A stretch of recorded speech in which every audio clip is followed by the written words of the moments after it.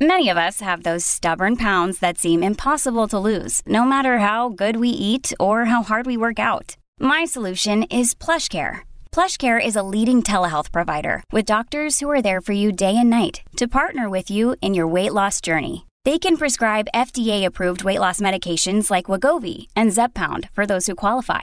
Plus, they accept most insurance plans. To get started, visit plushcare.com/weightloss. That's plushcare.com/weightloss. Hey everyone, Mary Harris here. Before I press play on the episode today, I just wanted to say welcome to all the new listeners in the audience. And also just let you know that you can always reach us. Tell us what you like about the show, what you don't like so much. Best way to do that is whatnext@slate.com. You can also write to us and tell us how you found us. It helps us find more listeners. Again, that's whatnext@slate.com. All right, on with the show. For the last few weeks, Ruth Graham, she is a reporter over at the New York Times, has been logging on to Telegram, the encrypted messaging app, to eavesdrop. Ruth reports on religion. She was interested in QAnon at first. And then it turned out that there were all kinds of interesting conversations happening there. It's just a much more freewheeling space, I guess you could say. It's hard for Ruth to describe what she's hearing. Is it religious chatter? Political? You know, on some of these topics, it is so hard to disentangle the political from the religious. I would say it was political conversations that were completely woven through with faith. So people sharing prayer requests, but then the content would be political, praying for Trump, praying for Trump's return. And then also people sharing a lot of personal anecdotes, you know, feeling like it's a quasi-private space. Lately, these personal anecdotes have started focusing on one topic in particular, whether your job can require you to get a COVID vaccine, and whether your religion could get you exempted if your employer is clamping down. So you have people, first of all, just letting each other know that this is an option. You have people sharing language on, you know, certain Bible verses to cite, certain just kind of legal language or quasi-legal language to sound official. And when you make a request to your employer, it's, I would say, like a rising kind of desperation in some of these quarters to find a way out of these mandates. These people are nurses or local cops. Some have gone to protests, signed petitions. In other words, they feel pretty strongly about vaccines, and they don't want them. I wonder, when you spoke to folks on Telegram about their religious beliefs, did their reasons for avoiding the COVID vaccine seem sincere to you? They seemed sincere in that they are all going to extraordinary lengths to avoid getting a life-saving vaccine that is endorsed by, you know, every mainstream medical and religious and, you know, every other kind of authority, and that millions of people have taken safely. I mean, so it's almost like by definition, if you don't want to do that, there is a sincerity there. Like they really don't want to do it. The thing that is hard to suss out is whether that is primarily a religious belief. If it's a resistance that stems from a core religious belief, or if people are kind of back engineering religious reasons to avoid something that they have, you know, health or political objections to. Right. And I guess the question is it a protected belief? Right. And so that's the complicated thing.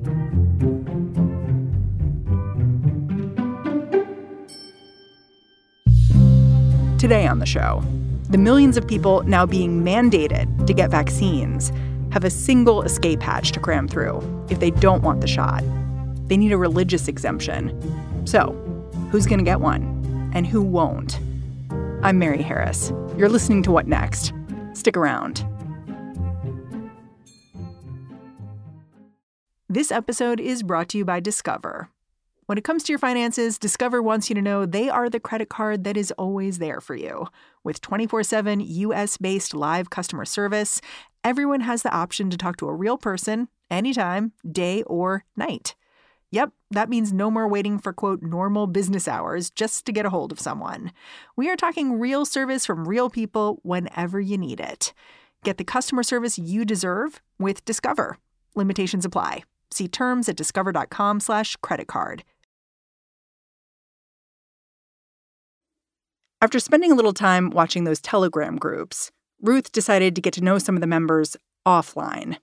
One of them was a woman named KrisAnne Holmes. She lives in Indiana. She's worked for a few years for a mental health care system there that announced an employee mandate. I think they announced in August, and the deadline is November 1st. So she still has some time. But there was a small subset of her fellow employees that were really up in arms about this. KrisAnne has gotten most of her most of the usual slate of vaccines, but she does not get the flu vaccine and has been, reading more and more, doing her own research online about the COVID vaccine and just has a lot of concerns about it. So there was like a little protest at work where some people skipped work as a protest to the policy. She signed a petition, and then she also did submit her own religious accommodation form or religious exemption request. And she's waiting to hear on that now. Her employer actually came back to her and gave her a form for a religious leader to fill out. KrisAnne's story is pretty similar to one Ruth's been hearing from workers around the country. People who are putting their company's HR departments through a sudden stress test. There's no way around it. Having the same people who explain your retirement benefits and deal with your timesheets suddenly weigh in on your religious philosophy is weird. No one I talked to from the employment perspective had ever dealt with a religious exemption situation kind of on this scale and all at once. You have these requirements happening basically en masse across the country. So you're enacting a new requirement on, your entire, in a lot of cases, your entire employee base all at once. And it's an incredibly hot button issue as well. So traditionally, religious exemptions, the things that HR departments are used to dealing with is things like, I would like a different holiday schedule, or, I would like to just tweak the uniform or grooming requirements, kind of one-off things that they are accustomed to managing and can make pretty easy, obvious accommodations to. A mass new vaccination requirement in the middle of a pandemic, when workplaces have already been, there's so much upheaval with how do we close? Do we require masks? A lot of overlap here with employees objecting to mask requirements. It's just it's a much thornier kind of situation for employers. And the legal basis for this request is the Civil Rights Act of 1964, right? Yes, exactly. And that was, written in a time when you think about religious exemptions much more in terms of organized religion. So with vaccines, you think of Christian Scientists, maybe Jehovah's Witnesses, a few established minority faith traditions that have a very clear kind of theological objection to this kind of thing. And actually, Christian Scientists and Jehovah's Witnesses are both open to the vaccine now, say it's a matter of personal choice. We're not going to be doctrinaire about it. So even what we think of as these faiths that do object to it don't object outright to the COVID vaccine. So written in a very different era in terms of, how we see religious faith practiced in America.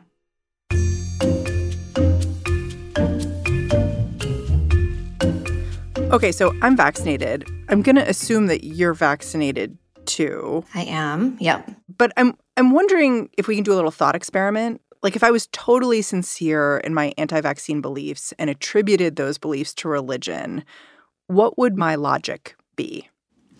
So there are a few arguments. And I'll talk about this from the Christian perspective since that's what everyone I spoke to happened to be. And that seems to be where, just in terms of sheer numbers, where most of the objections come from. A verse you hear a lot is from 1 Corinthians in the New Testament. Your body is a temple of the Holy Spirit. which traditionally is used as a kind of, take care of your body. I remember hearing that in church growing up, kind of like exercise, eat healthy. It's important for us to take care of our bodies because that's where the Holy Spirit is housed. But it can also be used, to kind of expand out to any kind of health concern you might have. Yeah, it feels kind of wellness adjacent. Exactly. It becomes like a bridge to any kind of, medical or health concern you might have about the vaccine. There are also a lot of Bible verses exhorting believers to do not fear, do not be afraid. So that's been a really common kind of theme and objections to a lot of the pandemic restrictions. So do not be afraid. That's why I want my megachurch to continue meeting in person throughout the pandemic. Do not be afraid. That's why I don't want to wear a mask. I'm not afraid. So the fear theme is really big.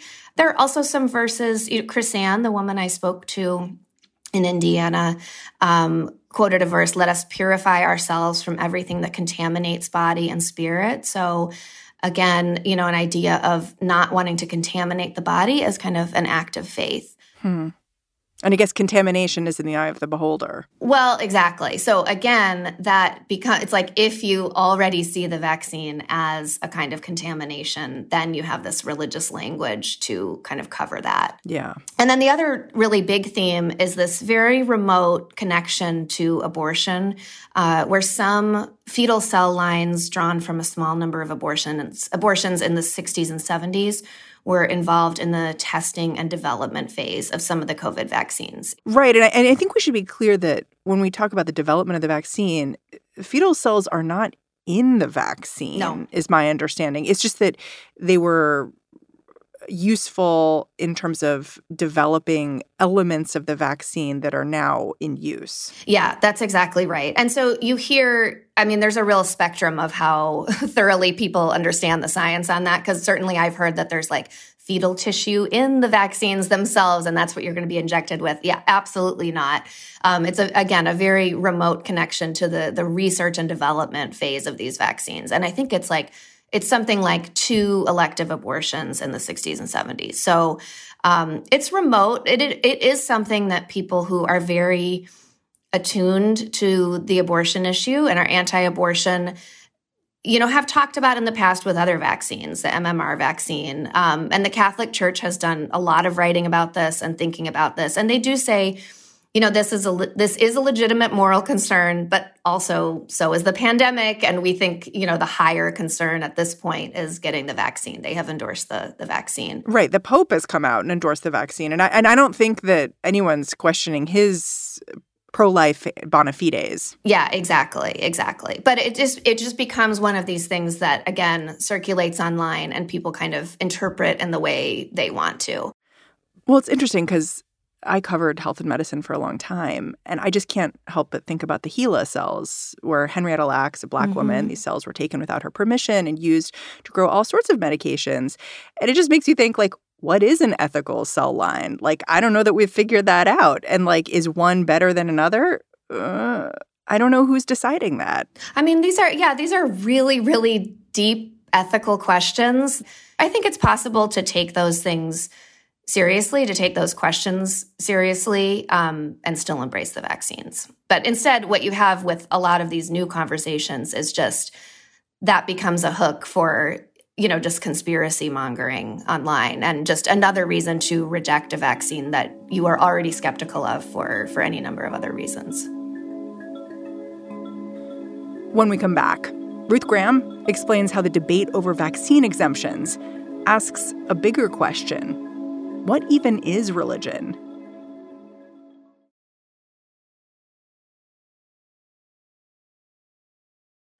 Have you been able to read any of the applications that anti-vaccine folks have filed with their employers asking for an accommodation? Yes, a few. And a lot of them, it's interesting. They use pretty similar language because there are these templates available online.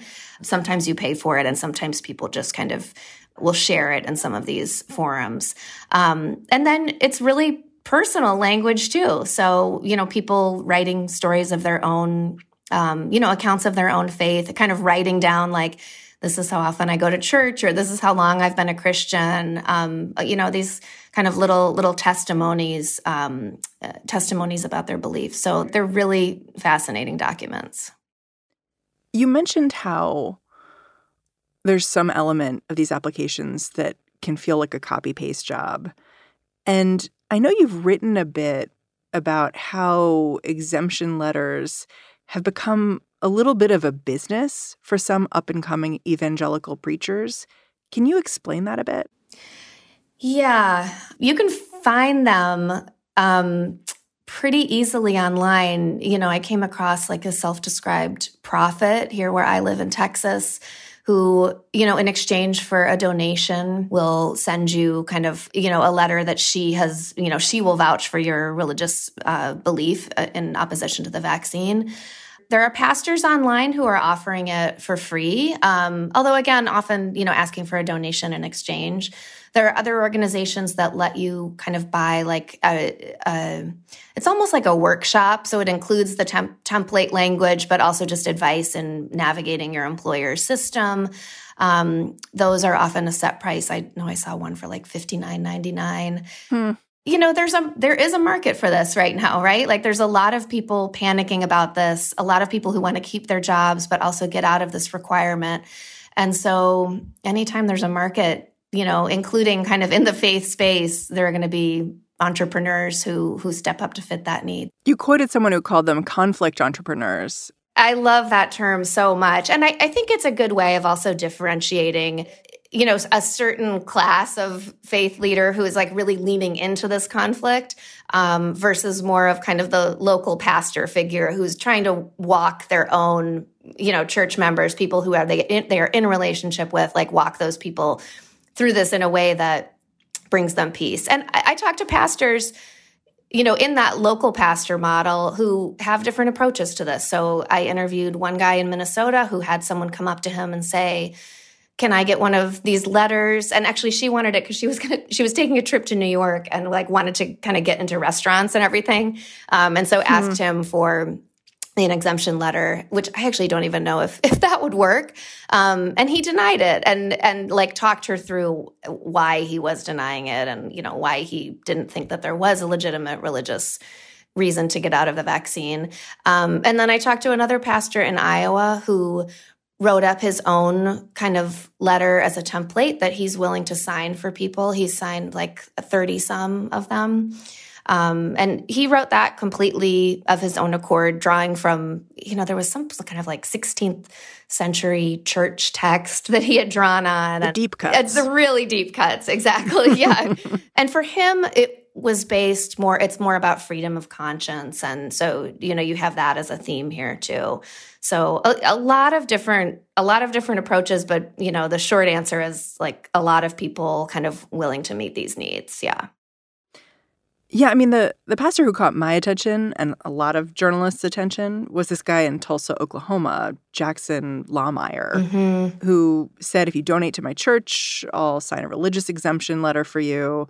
And then the wrinkle is that he's also running for Senate in that state. And I think the reason I and others found him so interesting is that in thinking about these exemptions, I'm asking myself all the time, like, is this really a religious belief or a political one? And you look at a story like that, and it's just one story, but you kind of realize it's both. Like, the Venn diagram here is just concentric circles. And, it feels a little bit like a revelation. Yeah. You hear different things from people who have been working on religious liberty issues for a long time. And, you have some conservative organizations who are initiating lawsuits on this, who are coming out really strong, trying to help people get out of these mandates under the guise of religious liberty. And then you have some other religious liberty advocates who are really worried about this and really coming out strong against it. I talked to a guy at the Southern Baptist Convention's Ethics and Religious Liberty Commission. They've been really strongly for the vaccine. And he told me, if everything becomes a religious liberty issue, then nothing is. And basically, this is these objections are political, they're medical, and if we label everything religious liberty, they run the risk of hurting themselves now and really losing integrity on conversations going forward that they feel are much more organically and authentically connected to core faith beliefs. So, there's a little bit from some of those quarters that's like, hey, let's keep our powder dry here. Like we're at risk of making the entire cause of religious liberty seem really frivolous. It's interesting listening to that. I think about, so many of these religious institutions are pro-vaccine, but then you have these individual pastors who are willing to go out on a limb and say that objections to vaccine are religious in nature.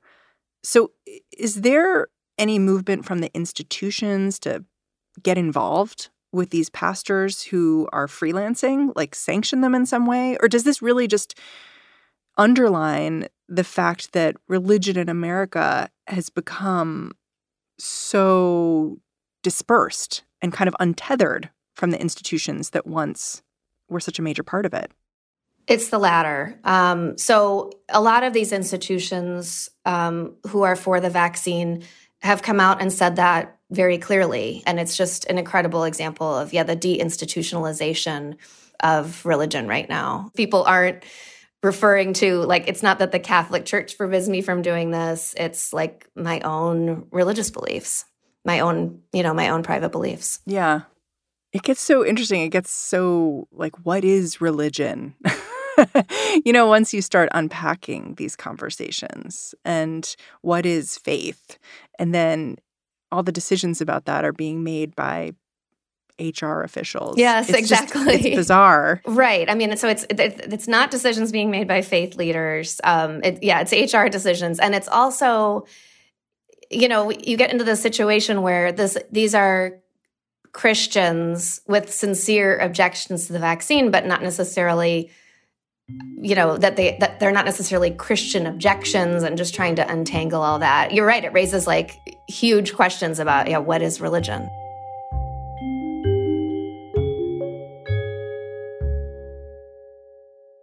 You mentioned that once these exemption applications reach an employer, they're kind of overwhelmed. They haven't seen so many of these ever before all at one time.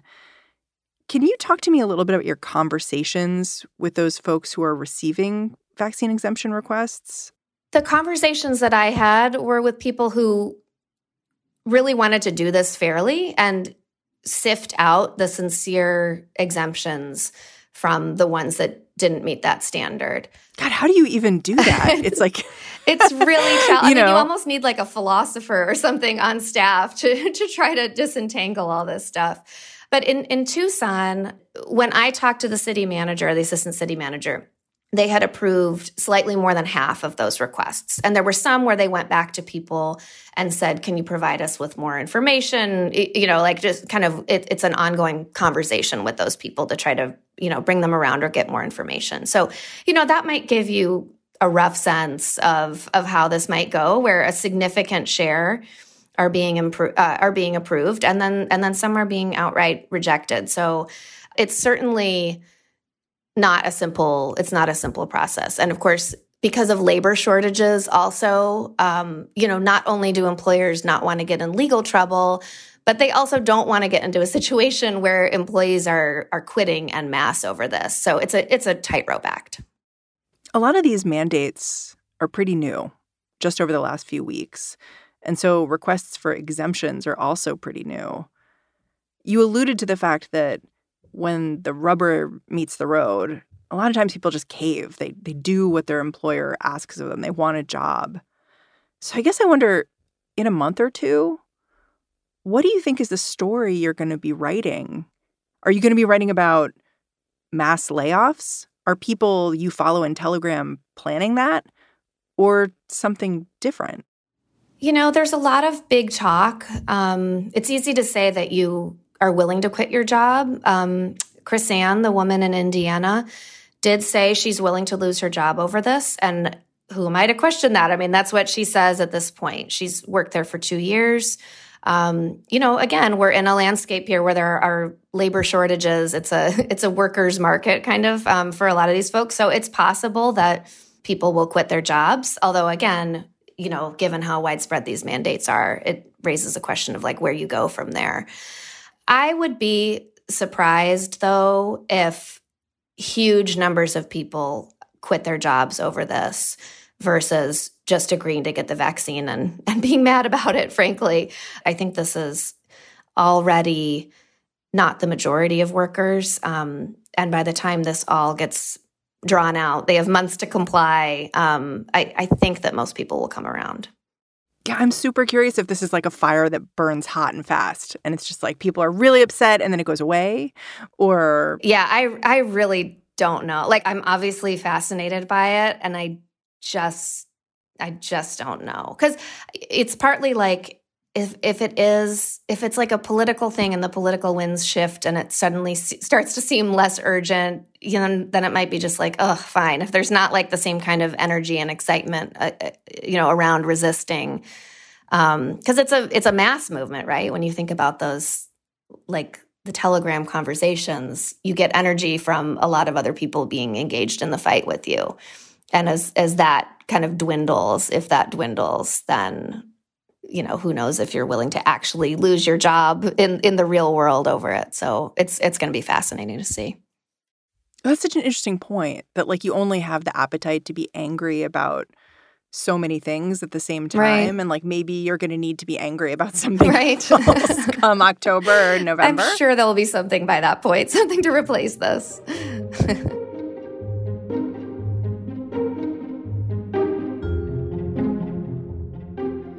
Ruth Graham, thank you so much for joining me. Thank you. Great conversation. Ruth Graham writes about religion at the New York Times. And that is our show. What Next is produced by Davis Land, Daniel Hewitt, Elena Schwartz, Mary Wilson, and Carmel Delshad. Allison Benedict and Alicia Montgomery oversee us. And I'm Mary Harris. You can find me on Twitter. I'm at Mary's Desk. I'll be back in this feed tomorrow. This is the story of the one. As a maintenance engineer, he hears things differently. To the untrained ear, everything on his shop floor might sound fine, but he can hear gears grinding or a belt slipping. So he steps in to fix the problem at hand before it gets out of hand. And he knows Grainger's got the right product he needs to get the job done, which is music to his ears. Call, click Grainger.com, or just stop by. Grainger, for the ones who get it done.